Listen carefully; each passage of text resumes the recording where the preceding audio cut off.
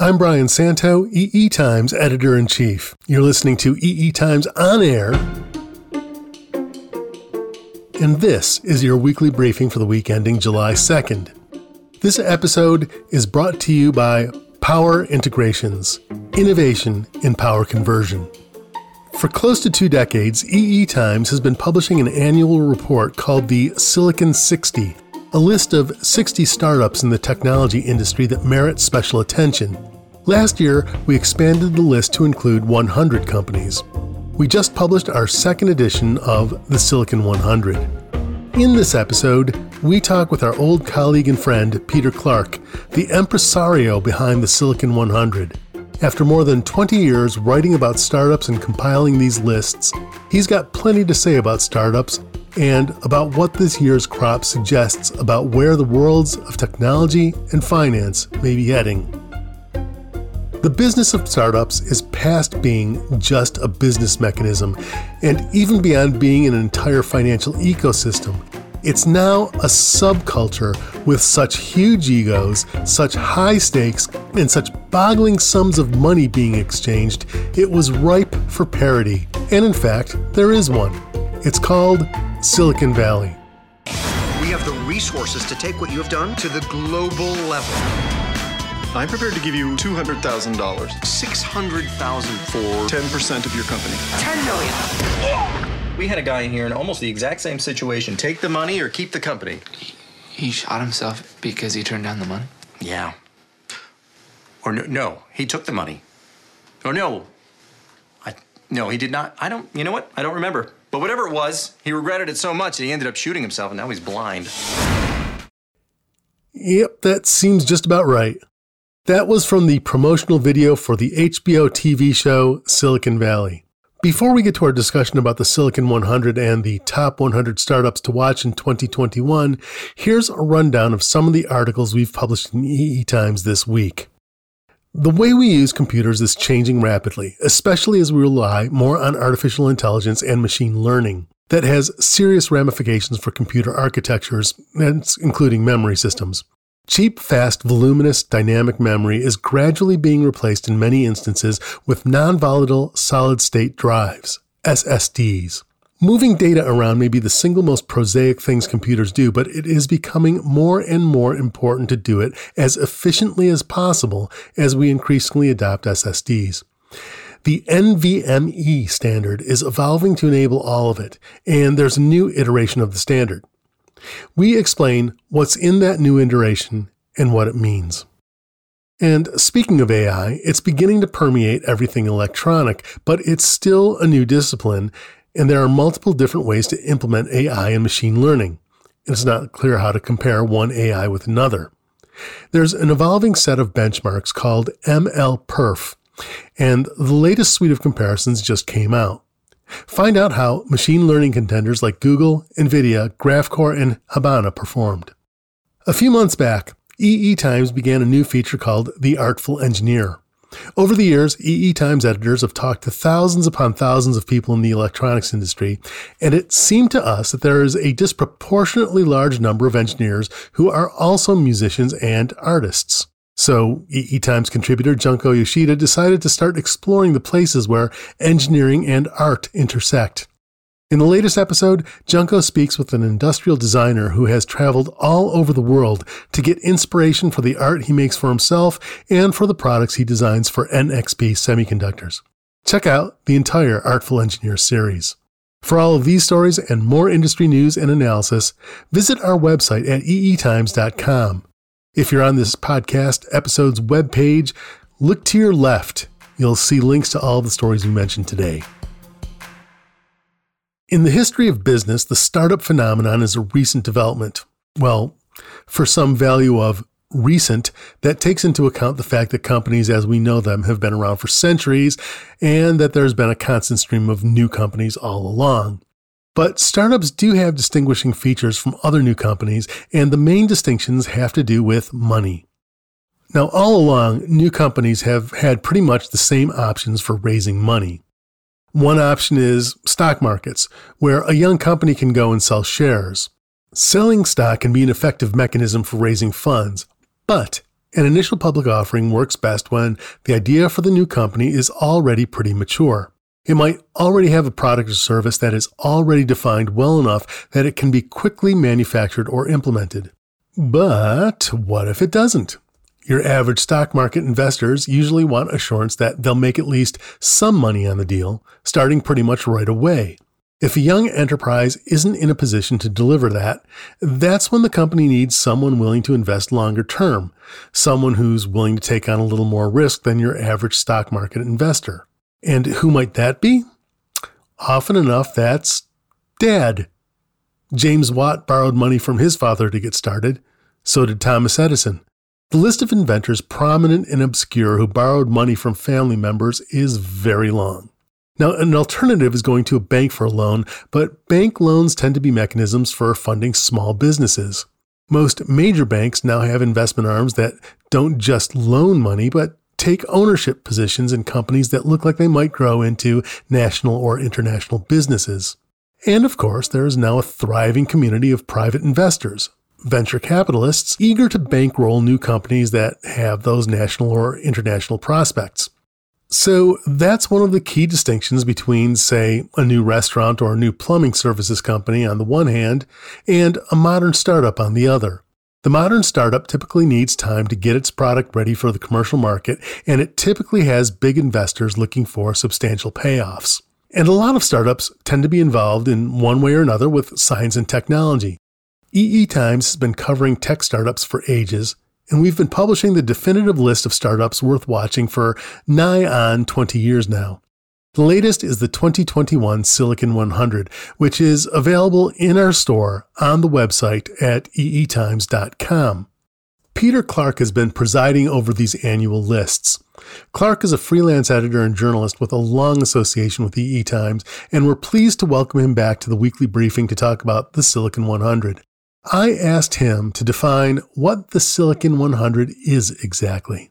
Well, the Silicon 100 is a list of startups that I and others helped compile for EE Times. And we do it because probably we've done it for 21 iterations now. And possibly without a little bit of encouragement like this, a lot of these startups wouldn't get any ink or pixels. So it's fun to go and look at these startup companies because they potentially represent the future of our industry. Obviously, some good things come out of the large established companies, but a lot of the good things come out of startups, and we try to keep a finger on the pulse this way. That's not to say that somehow that the 100 companies we highlight are sort of, our tips for financial success or guaranteed to win the market with their technology. We're not claiming that.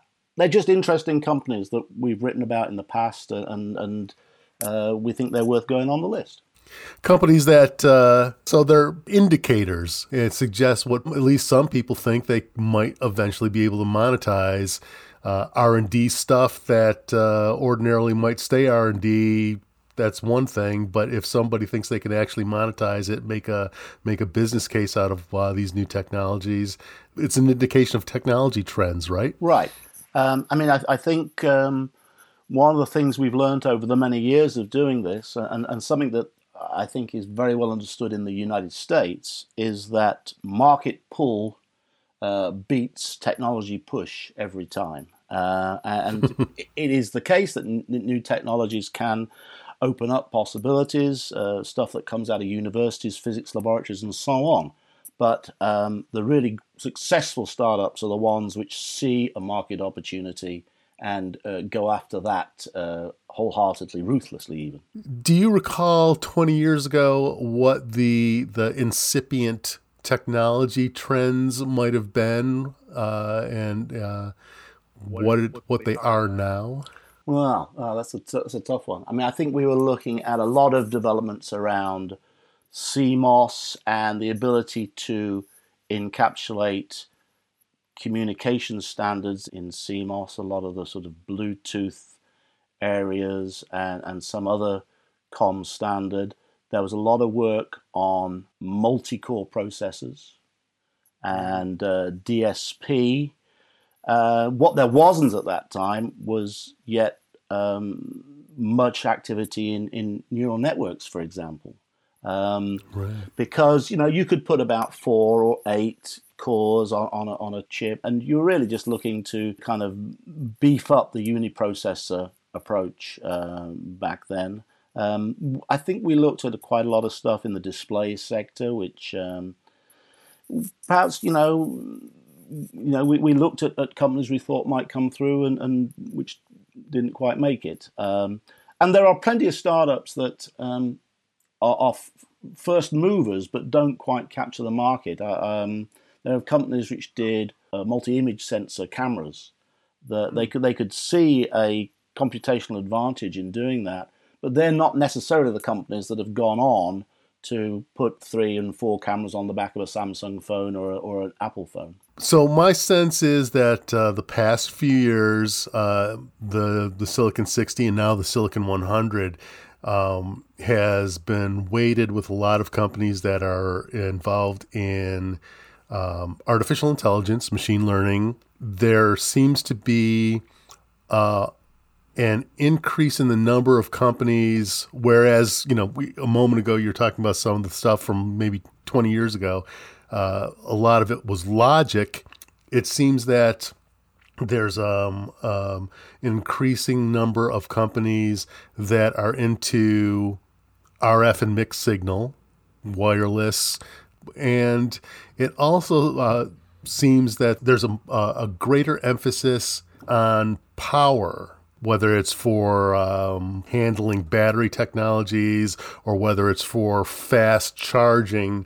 I don't recall seeing companies of that nature 5, 6, 7 years ago. Okay, I think we were kind of looking for them. I think what there has been in the last 5 to 10 years, well, certainly the last 5 years, there's been an explosion of investment in hardware. You may remember, if we go back 10 years, there was the VCs fell out of love with hardware. They backed a lot of digital CMOS companies, and they couldn't all be winners. Lots of them were losers, and the VCs were looking, saying, we need to get into other companies like Google, Facebook, internet service providers. We don't want to be tied up in hardware. Well, it's true that the barriers to entry are lower in those softer technologies, but that means there's a lot more competition.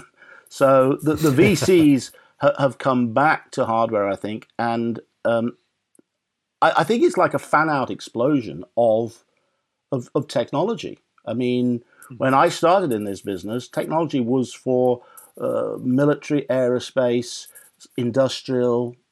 It hadn't moved into consumer yet. Now, electronics is all pervasive. The automobile becomes a computer with wheels. We're talking about augmented reality, virtual reality, digitization, people living their lives more or less on the computer or on the phone. This means that there is resource and money and markets that want to explore every opportunity to create wealth and well-being. Medical is another example. Medical 20 years ago was bandages and needles and biopharma. Now we're looking at Fitbits and tools on your smartphone, and electronics is enabling all of this. But it's moving into displays and sensors and MEMS and all these other areas. So I think there's been an explosion there and an explosion of investment. And power, of course, is the big issue that faces our planet. If we cannot get the power consumption down on all of these tools which we choose to give ourselves, we will be burning the planet up. So power and energy harvesting and things like this are going to be a big drive for the foreseeable future. So I think that kind of explains that. So what about the overturn in the list?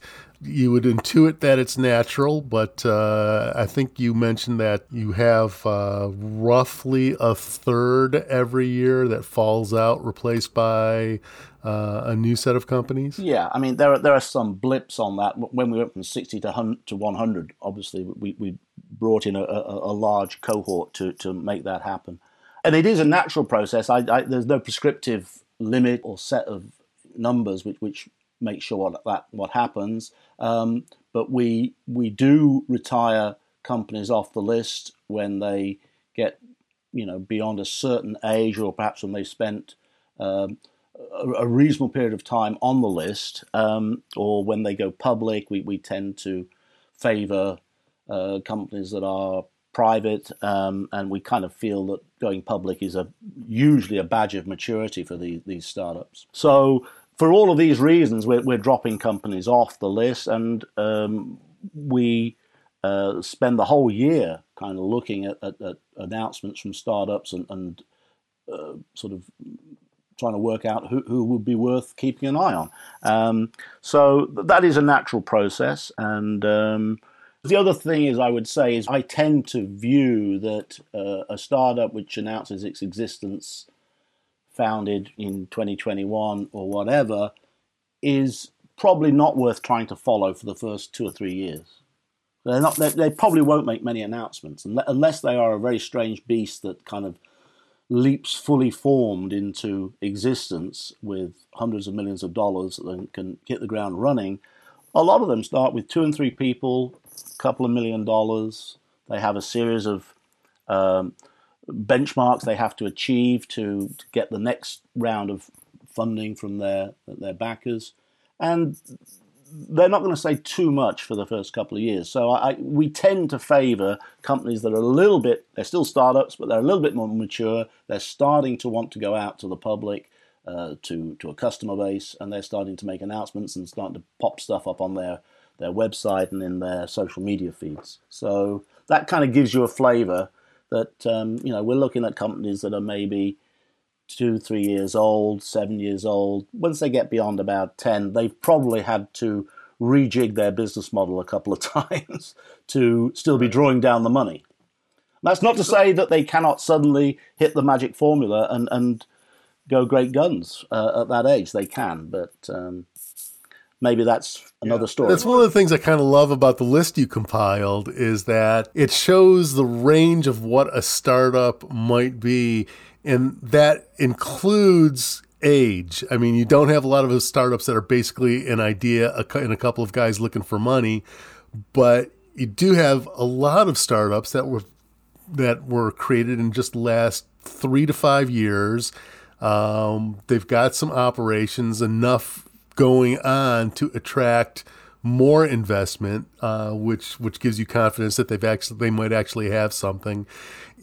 I think of a startup as a company that's 3 to 5 years old, but you actually have a few companies on the list that were founded in 2013, 2012, 2010. It's hard to think of a 12-year-old company that's been, cranking along for that long as a startup, but I clearly they qualify. Sometimes, and sometimes,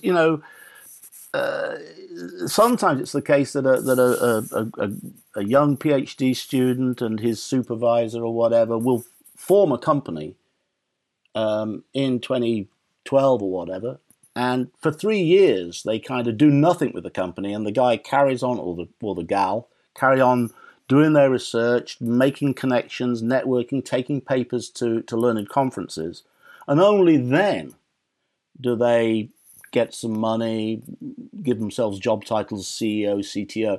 And so is that company 3 years old, or is it 0? Right. It's all a little bit arbitrary sometimes. That's why it's not good to over-fixate on the detail of one particular company. But I think when you look at the Silicon 100 in its totality, I think it gives a very good picture of the breadth of the technology wavefront, of where a lot of the focus is, in areas like AI, LiDAR, autonomous vehicles. And I think, that's a great way to think about the future. Now, that's not to say that there might not be another company that will win the LiDAR market, or an established company, a Bosch or somebody else might just suddenly come in and hoover it up. These things happen, but it just stimulates thinking about the industry as a whole. So one of the things I'm tickled about in this latest edition is the concept of peak AI.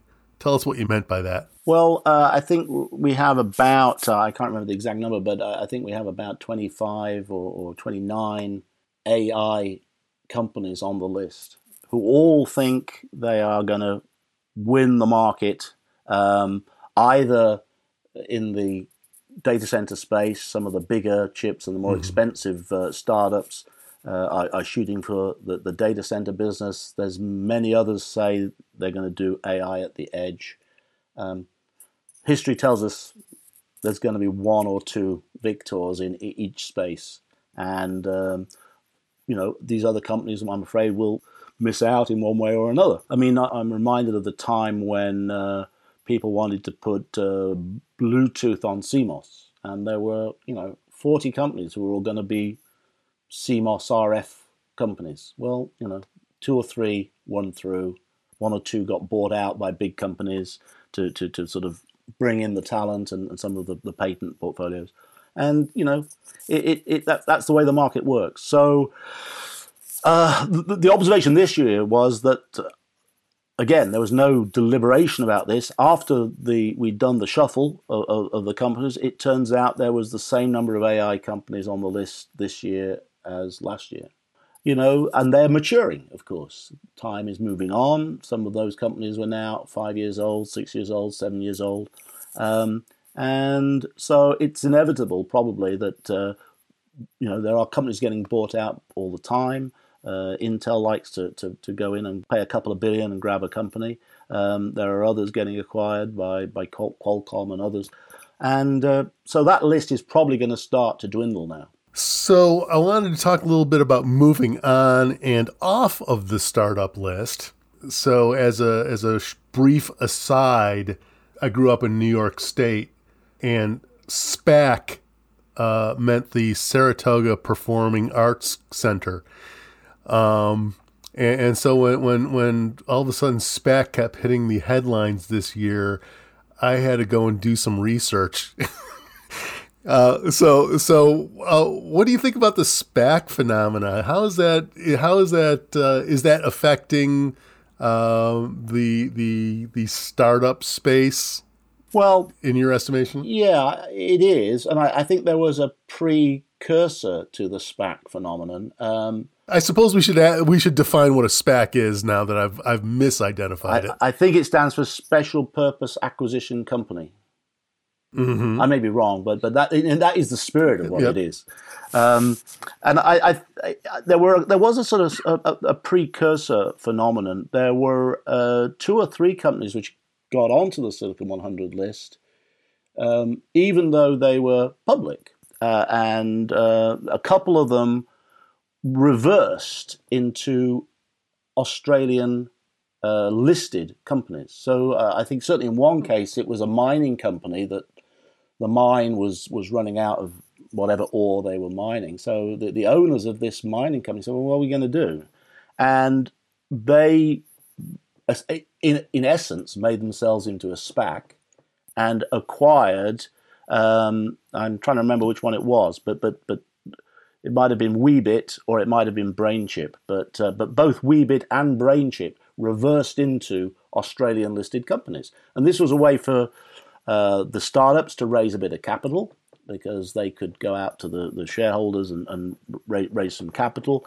But the downside for those companies is they are listed companies. They're governed by Australian Stock Exchange rules, which means they have to be quite open and forthcoming about prospects for the company and some of the things they're doing. So that happened 3-4 years ago.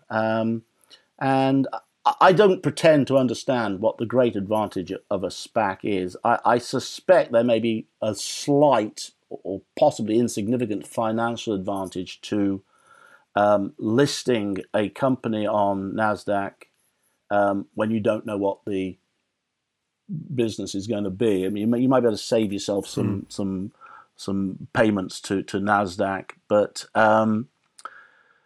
essentially, I guess the people that back those SPAC companies before they have made an acquisition are betting on the executives to spot a winner. Right. Because they've got no business record or track record to go on. All they know is this SPAC is in the market to buy a company sometime soonish. So they must look at the executives and say, these guys know what they are doing. And lo and behold, they go and buy a company and the stock price pops and we're off to the races. But so for reasons we discussed earlier, just because a company goes public like that, I'm not necessarily going to say they cannot by definition any longer be a startup. If they're still 2 years old or 3 years old and still essentially doing their development work, I guess they're a startup.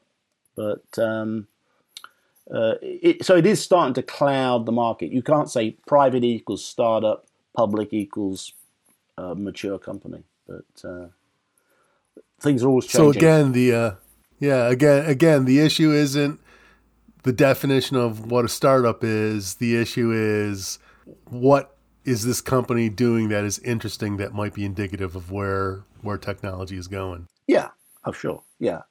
And one of the things we did different this year is we put a little bit more time into displaying the Silicon 100 by way of the technology categories where they're operating, which I think just helps underline the breadth of the technology wavefront, if you like. So that was kind of an interesting exercise. So did anything pop out at you as you were researching this issue of the Silicon 100? There is an increasing level of sophistication and abstraction and application specificity in the technology and product development that's coming forward. There are almost no sort of building block type technologies left. More and more of the companies which we're seeing on the Silicon 60 are doing some sort of combination of hardware and firmware and sometimes AI, and even things like time of flight or LiDAR, some of these sensor technologies, they're being crafted for very specific market opportunities. And the LiDAR for autonomous vehicles is very different to LiDAR for drones or for industrial applications. Gesture recognition is different on the phone to what might be used in cabin automobile application. And probably those companies don't necessarily have crossover between those markets, even though you'd think the technology is common. But to win those markets, you have to pay attention to a lot of detail and really craft and polish the technology to suit the market. Going through the list of this year's companies, I kind of detected the same thing. The word that popped into my head was nichification. There are companies that are really, really focused, even when they're all in the same category. They're not necessarily in the same business. That's right. I think another thing which we draw attention to in the Silicon 100 under the 12 to delve category, but one of the things I noticed is there's 2 or 3 Chinese startups which are clearly sort of going after some markets that have up until now been dominated by US companies such as AMD, Nvidia, and very often they're doing it by recruiting Chinese engineers and middle executives, senior executives back to work for a Chinese company. These are people who've perhaps did a first degree in China, a second degree in California, have done 10, 15, 20 years in Silicon Valley, risen to prominence within some of these companies, and now they're going back to turn the handle and do it again in competition. And some of these companies, of course, in China, there is a clear move to decouple from the West and to establish world-class alternatives. These companies have a good chance of succeeding, at least in their domestic market, if not in a global market. Well, fantastic. So any last thoughts before we let you get back to your, I don't know, what do you do in England? Crumpets and tea, is that it? I'm off to play my guitar. So I should be going to a pub and playing my guitar, which sounds pretty good. Any last thoughts? Well, the other thing I would say is that if this is the year of peak AI, and it may not be, but if it is, we can already probably see what the next big investment draw will be, and that is quantum computing. I think there's 4 companies on our list this year. Oh, right, yeah. And at this point, it's not easy to know exactly how quantum computing will play out in different markets. It may well be highly vertically integrated and provided as a service, which may make it slightly less relevant to electronic engineers per se. But it has such a enormous potential impact that I'm sure there's going to be a lot of activity around that in the years to come. We continue to kind of monitor the situation, and hopefully we can continue to bring iterations of the Silicon 100 to readers. All right. Thank you, Peter. We're really excited to check out, as we record this, we haven't published the Silicon 100 for this year yet, but when we air, it will have been published. I'm eager to see who's on the list. Very good. Thank you. That was Peter Clark, editor of the Silicon 100. You can get the latest version of the Silicon 100 from the EE Times store at eetimes.com. And now let's talk about unicorns and the boggling amount of money that's being thrown around out there. About a dozen years ago, investors were looking for the first companies that would merit investments of $1 billion. They were, at the time, as rare as unicorns, and that name stuck. In 2012, the world saw its first unicorn. In fact, it saw its first 11. Year by year since then, the number of unicorns has been on an upward trend. The peak so far was in 2018, when there were 178. As of the end of May, that record has already been shattered, with 199 unicorns by one count. Of the grand total of about 500 unicorns total so far, the U.S. claims 196, China has 165, India has 52, and the UK has 16. By the way, startups will inevitably start meriting $10 billion in investment. And when that happens, some people have already decided they're going to call those companies decacorns. Companies valued over $100 billion, they'll be called hectocorns. 100 billion. Just think. 100 billion for a company that, by definition, will not have made much of anything yet.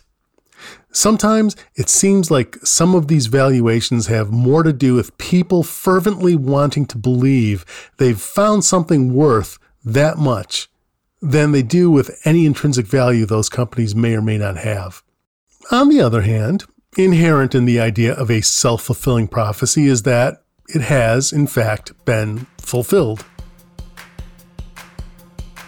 And that is a wrap for this episode of the Weekly Briefing. Thank you for listening. We'd like to thank the sponsor of this episode, Power Integrations.